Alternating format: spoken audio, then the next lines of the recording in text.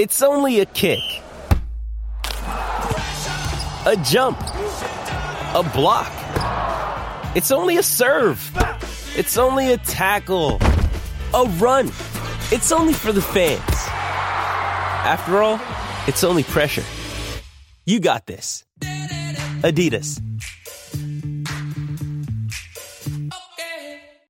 With threats to our nation waiting around every corner, adaptability is more important than ever. When conditions change without notice, quick strategic thinking is crucial. And with obstacles consistently impending, determination is essential in overcoming them. It's this willingness, decisiveness, and resilience that sets Marines apart. With our fighting spirit, we don't just fight battles, we win them. Marines are the constant our nation counts on to fight the unknown. And through adaptable problem solving, we do just that. Learn more at Marines.com. Hey listeners, it's Phil Mackey. We're talking Minnesota sports 5 days a week on Mackey and Judd with Rami. Available on Apple, Spotify, the SKOR North app, or anywhere else you find podcasts. If you're tight on time today and you can only listen to one segment from today's show, here it is. Welcome back. Mackey and Judd with Rami on the all-new SKOR North and the SKOR North app. By the way, on that SKOR North app, you can find 2 daily Vikings shows on demand and live. You can listen to all of our stuff live, too. But Vikings Vent Line is 6 days a week, and tonight we will have Vikings Vent Line right after Vikings and Washington, and also Purple Daily 5 days a week. Matthew Collar, he's joined by rotating co-hosts, including Alex Boone, who ruffled some feathers earlier this week, and our next guest, Sage Rosenfels, who joins us every Thursday here for some Sage football wisdom.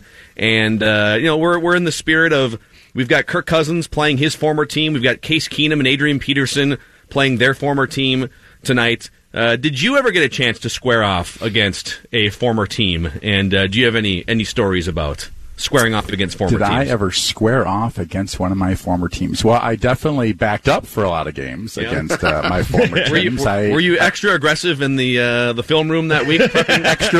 extra motivated to put in some extra time to help that starter? Absolutely, I was. My the year with the New York Giants, which would have been my 5th team near the end of my career, 2010, we played my former coordinators that I had played with. Not always sometimes former teams, but a lot of times former coordinators that were now at a different place, like 6 or 7 times or something, and our defense had great success in those games, I'd like to say. And I spent a lot of Monday and Tuesday talking to the defense coordinator about this is what they like to do in this formation, this is what hurts this protection. When you're a quarterback, you do know the challenges and the limitations of the different offenses that you're in over the course of your career. So yeah, I like to think that. I tell you, when I was at the Giants and we played the Vikings, who I had just been traded from, it was the roof collapse game in Detroit. Yes, that's right. And I was extremely motivated that week for us to come to Detroit, not even Minneapolis, to kick the Vikings' butt that week, and again had pretty good success. But we just had to beat Joe Webb at quarterback, so I can't really take too much credit for it. He's trash talking Joe Webb, who's still playing.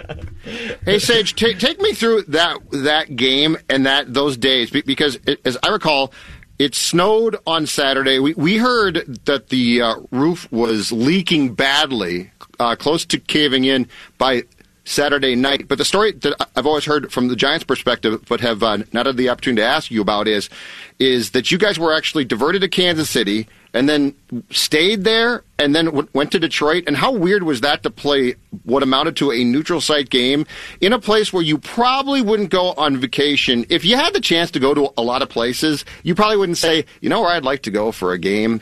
Detroit, Michigan. Well, what's amazing is I had forgotten that detail in that trip.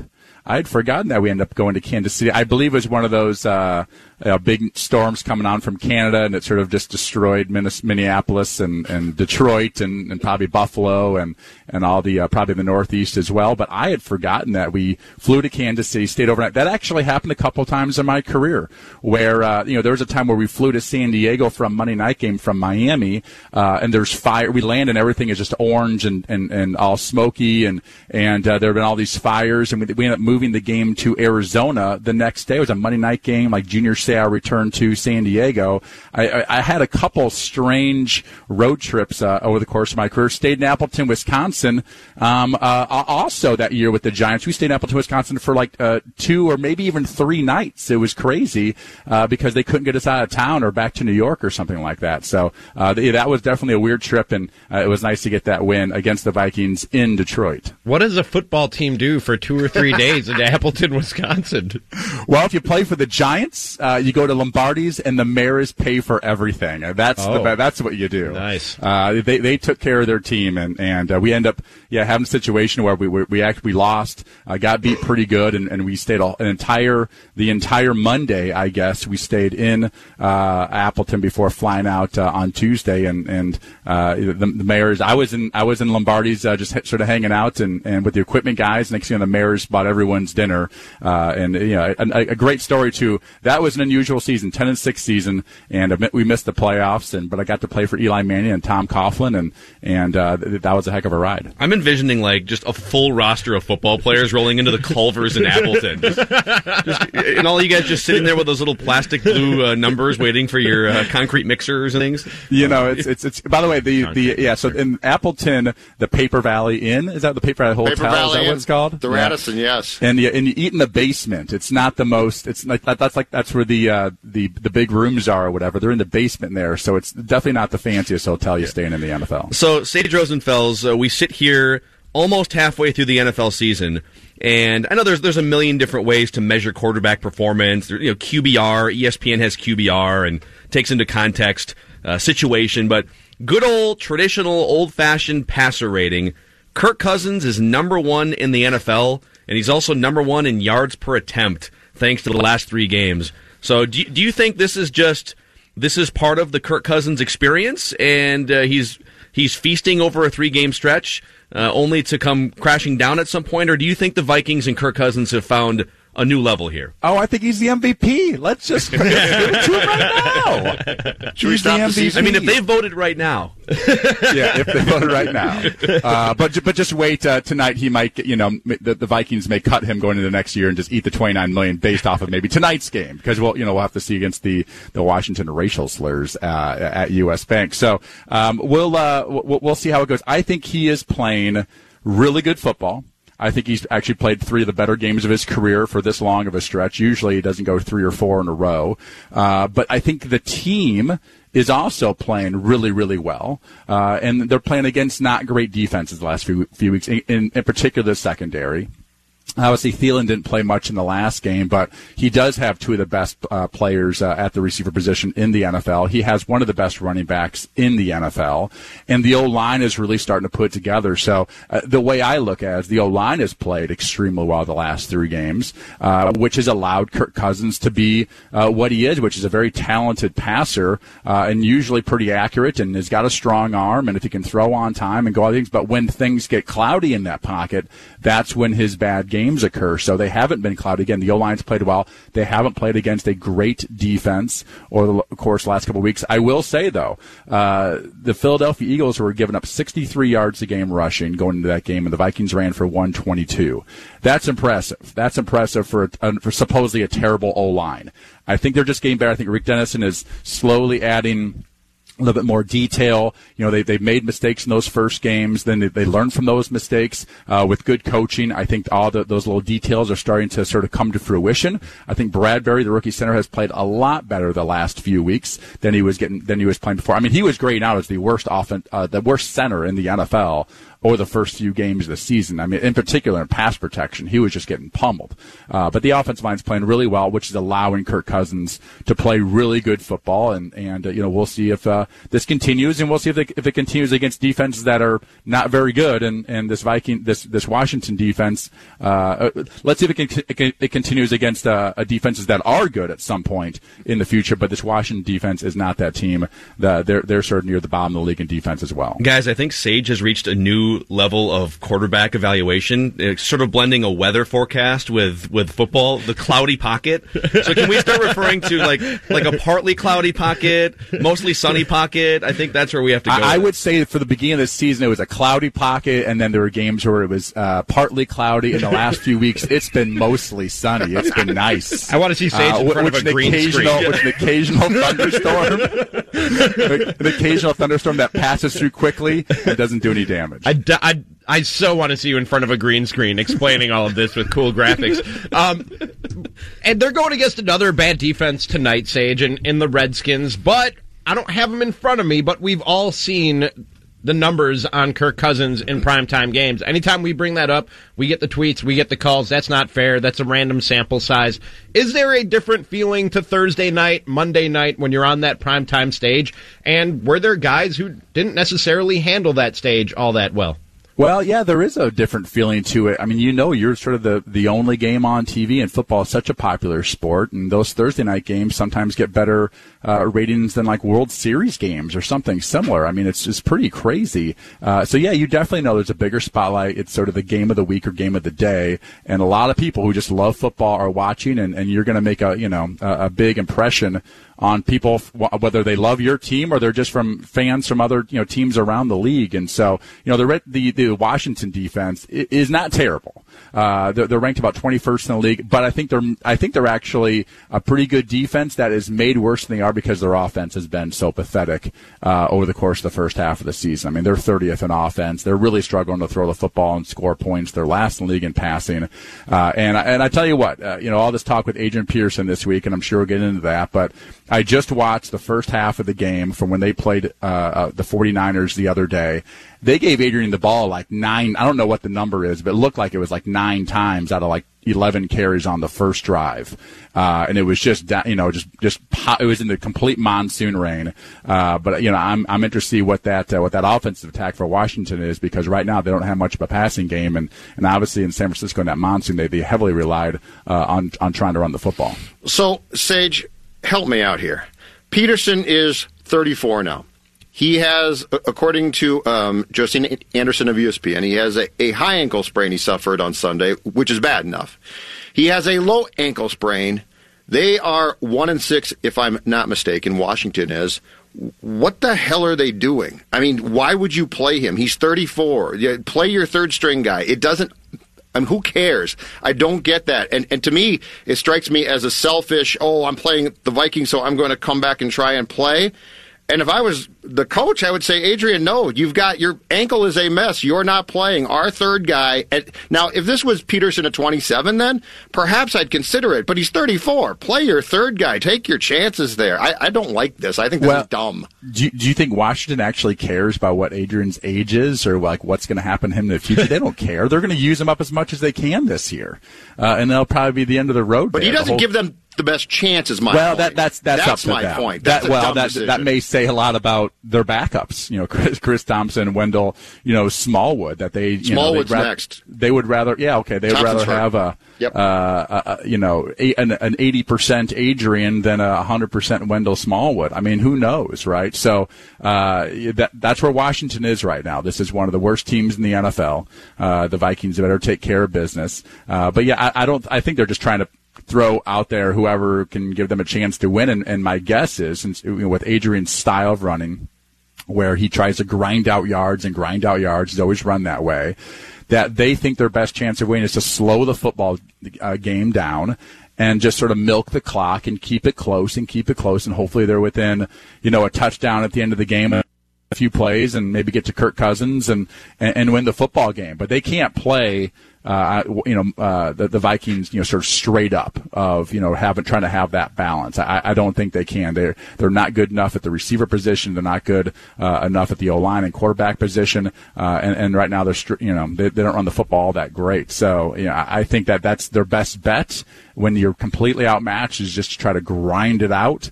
And hopefully that you sort of get some first downs, take time out the clock, maybe get a turnover or two on defense, maybe make a play on special teams, and that's how they're going to win the football game. But sure as heck, quarterback isn't, having Case or whoever they have play quarterback, throw it 50 times. Yeah. Hey, what was your experience like? We don't have to spend all day on this because I feel like, no pun intended, by the way, all day, because I feel like we've spent 3 days from what Alex Boone said a few days ago and going back and forth. But what was your experience like with Adrian Peterson as a teammate, 2009, early 2010? Yeah, so I said this yesterday with Matt Collar on the Purple Daily. My experience with Adrian, which was that 2009 season, but I was with him for 3 training camps and a half of another season. My experience was nothing but good in the sense of the way he worked and the way he, seemed to be a team player and didn't cause issues in the locker room. And the locker room that year was interesting. I was sort of back in I think it's like the west corner of that locker room, and it was Chris Kluwe, Percy Harvin, myself, Favre, an empty locker, and Adrian. I mean, that was quite the stretch. I think Big Mac was over there too. So he worked extremely hard in practice. He was one of those running backs who would, sprint 50 yards after, getting through the line. Obviously he wasn't hit much in practice, but I felt like he worked hard. I thought he worked hard, in the weight room and all those types of things. Now I will say this, over the course of my career, I think that everybody goes through various things in life, and sometimes, a lot of times off the field, that maybe cause them not to be their best self in the locker room or on the field or do things they probably regret later. And I know Adrian lives what I would consider a confusing life to me, of how is his personal life, how his career has gone. He's got, he's lived a completely different life than me with his childhood and, the issue with his dad growing up and all these things. It's hard to get into who Adrian was when somebody else played with him. And I think Boone has every right. There's probably there's places in my career that I'm not super thrilled about how I acted, in certain ways, and I regret those things. And there's probably guys in those teams that maybe don't like me, but there's also, I think, teams that,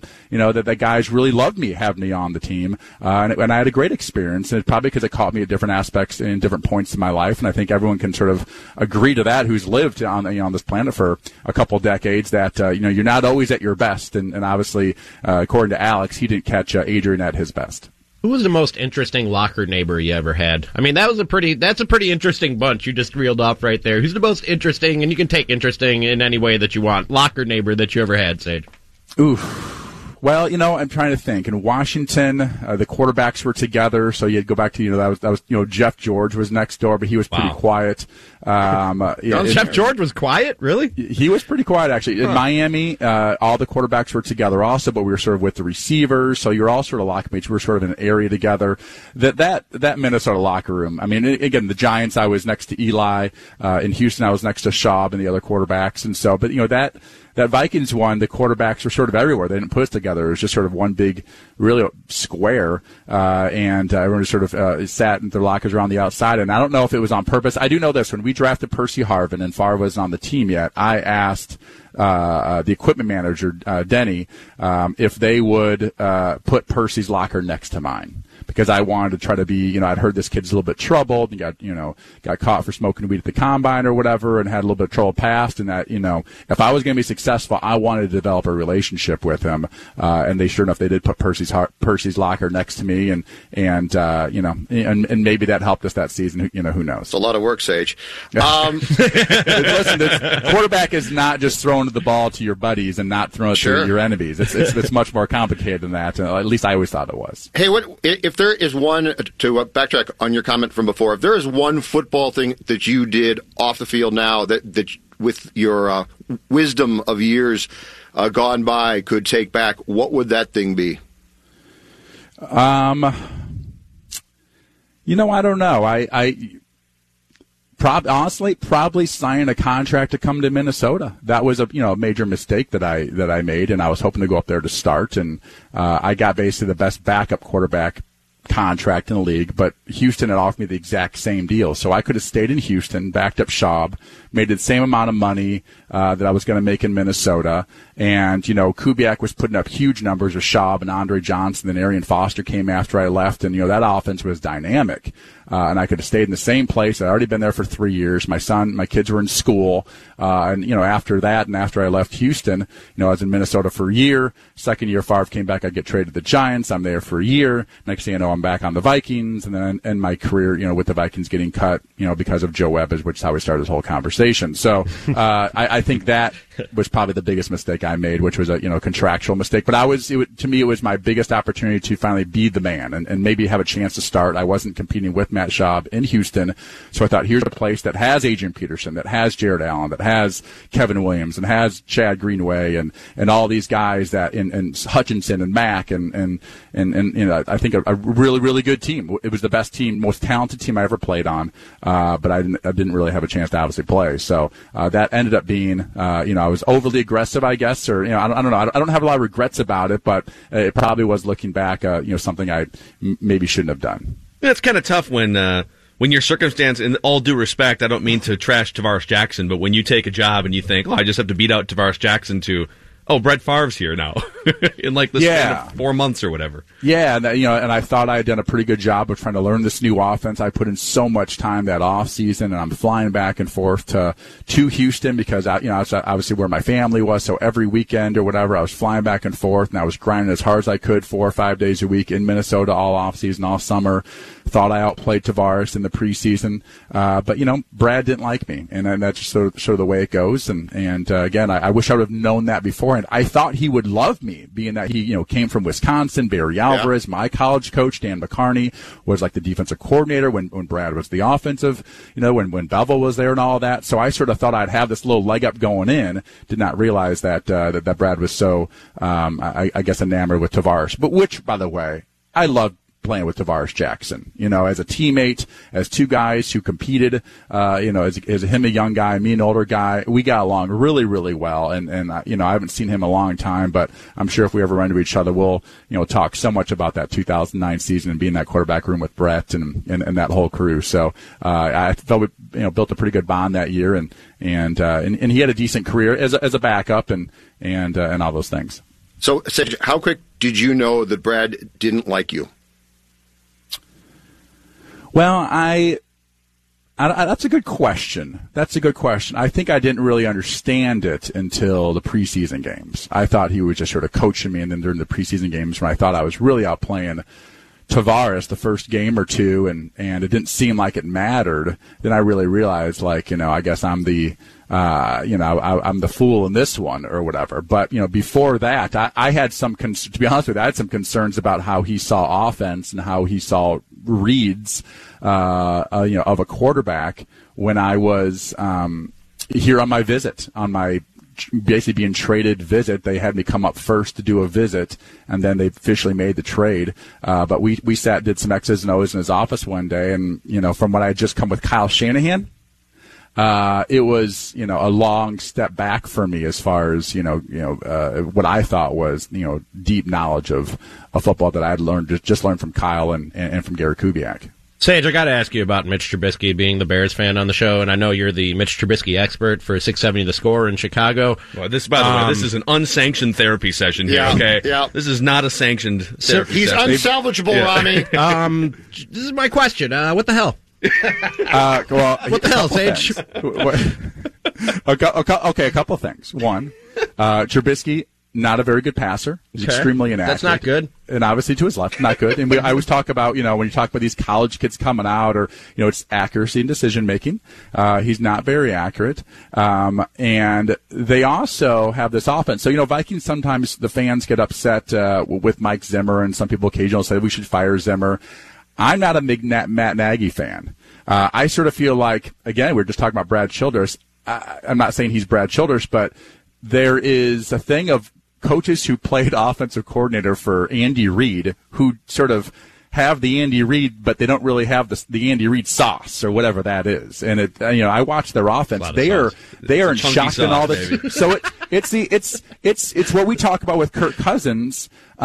They make Trubisky the complete center point of the entire offense. They are in shotgun all the time.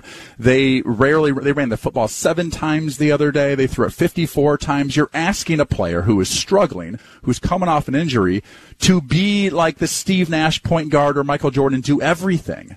And he should be he to me, Mitch Trubisky could be like a Jake Plummer maybe.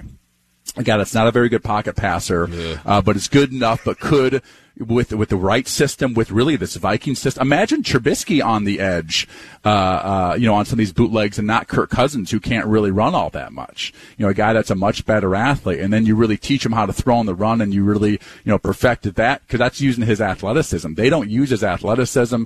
They force him to be this sort of pocket passer. And again, their focal point of their offense is maybe the worst player on their offense. I mean, that's the head coach's fault. That's not Trubisky's fault. And they do a million things. They're not good at anything. It's like they have all these plays and they just throw darts at it and go, let's run this one now.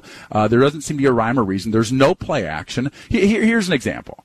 They rarely run bootlegs, but the other day they had a 2nd and 10. They had run the ball like 5 times in the game for like 3 yards or something like that. They were having no success running the football. They were going to try. It's 2nd and 10. I can't remember who they're playing. They're playing like soft cover 2, and the Bears run a play like a bootleg out of the pocket and try to take a shot. It's like you got to try to take a shot when you're not even running the football and you're running a bootleg of a style of run that you don't even use actually in the running game. Like, there's no rhyme or reason here. Yeah. They're just like plays they found, and they're running. I mean, I'm telling you, I watched this Bears offense for the last couple of years, and some of the reads sometimes are like overly complex, I think, or when I can't tell what the quarterback is supposed to do, that's sometimes a problem. I mean, especially if it's consistently. Sometimes like, I wonder what they were telling the quarterback to do there, but I regularly can't tell what they're trying to get done with that offense, and I think it's very much part of Mitchell Trubisky. I think a lot of it goes on Matt Nagy as well. They won last year not because of their offense. They won because of their defense, and the fact that their quarterback could occasionally make some key third downs, seeming running the football more than anything, and they're making some big plays with some of their quick guys in the short passing game when they're getting no yards now because everyone just plays zone against them. So that didn't make me feel much better. How did that make you? All. Hey, Jake Plummer though.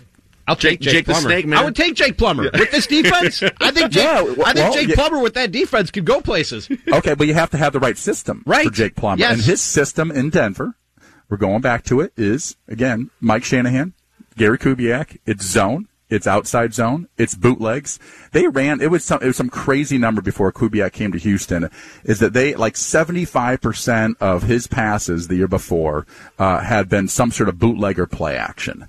He was not good at just dropping back in the pocket and reading defenses and reading things out, and he wasn't great at that. He wasn't a super accurate passer in that way, but he could throw well on the run. And I see Trubisky as and by the way, the Snake was a great athlete. I mean, his nickname was a Snake for a reason, but he was a really, really good athlete, but wasn't a great accurate thrower. And so they sort of, that was part of the whole system of why it worked so well. And I think Trubisky could work in that, type of system.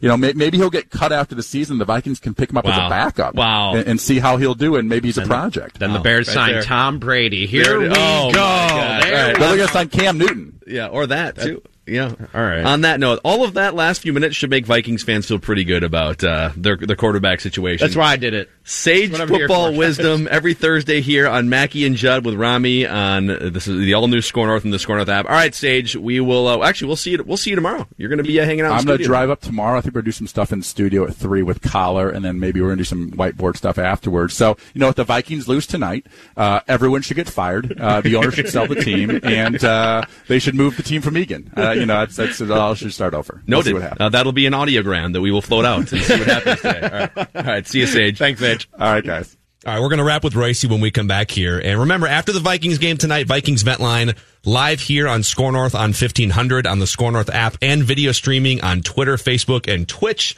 But before we go anywhere, let's check out the pre-owned inventory section at LutherBrookdaleToyota.com, where the first thing that pops up when you do a search here, a 2005 Toyota Corolla LE for just $54.95. And you might think, wait a second. That's a pretty old vehicle. That's 127,000 miles. I can tell you from firsthand experience, thanks to the service department and some of the smart, great people inside Luther Brookdale Toyota, I have had Camrys in my family, and I drove one for a long time. They went up near 300,000 miles because they make those things run like new after 10 years, 15 years, sometimes 20 years. So a 2005 Toyota Corolla LE with just 127,000 miles on it for $54.95, that is a ridiculous steal of a deal. And it probably won't be there for much longer than 48 hours. So Stop in, open until 9 o'clock tonight, 694 and Brooklyn Boulevard. And tell them Phil Mackey sent you. And also, you can just peruse the same website I'm on right now. It's LutherBrookdaleToyota.com. We wrap with Royce next. Mackey and Judd with Rami.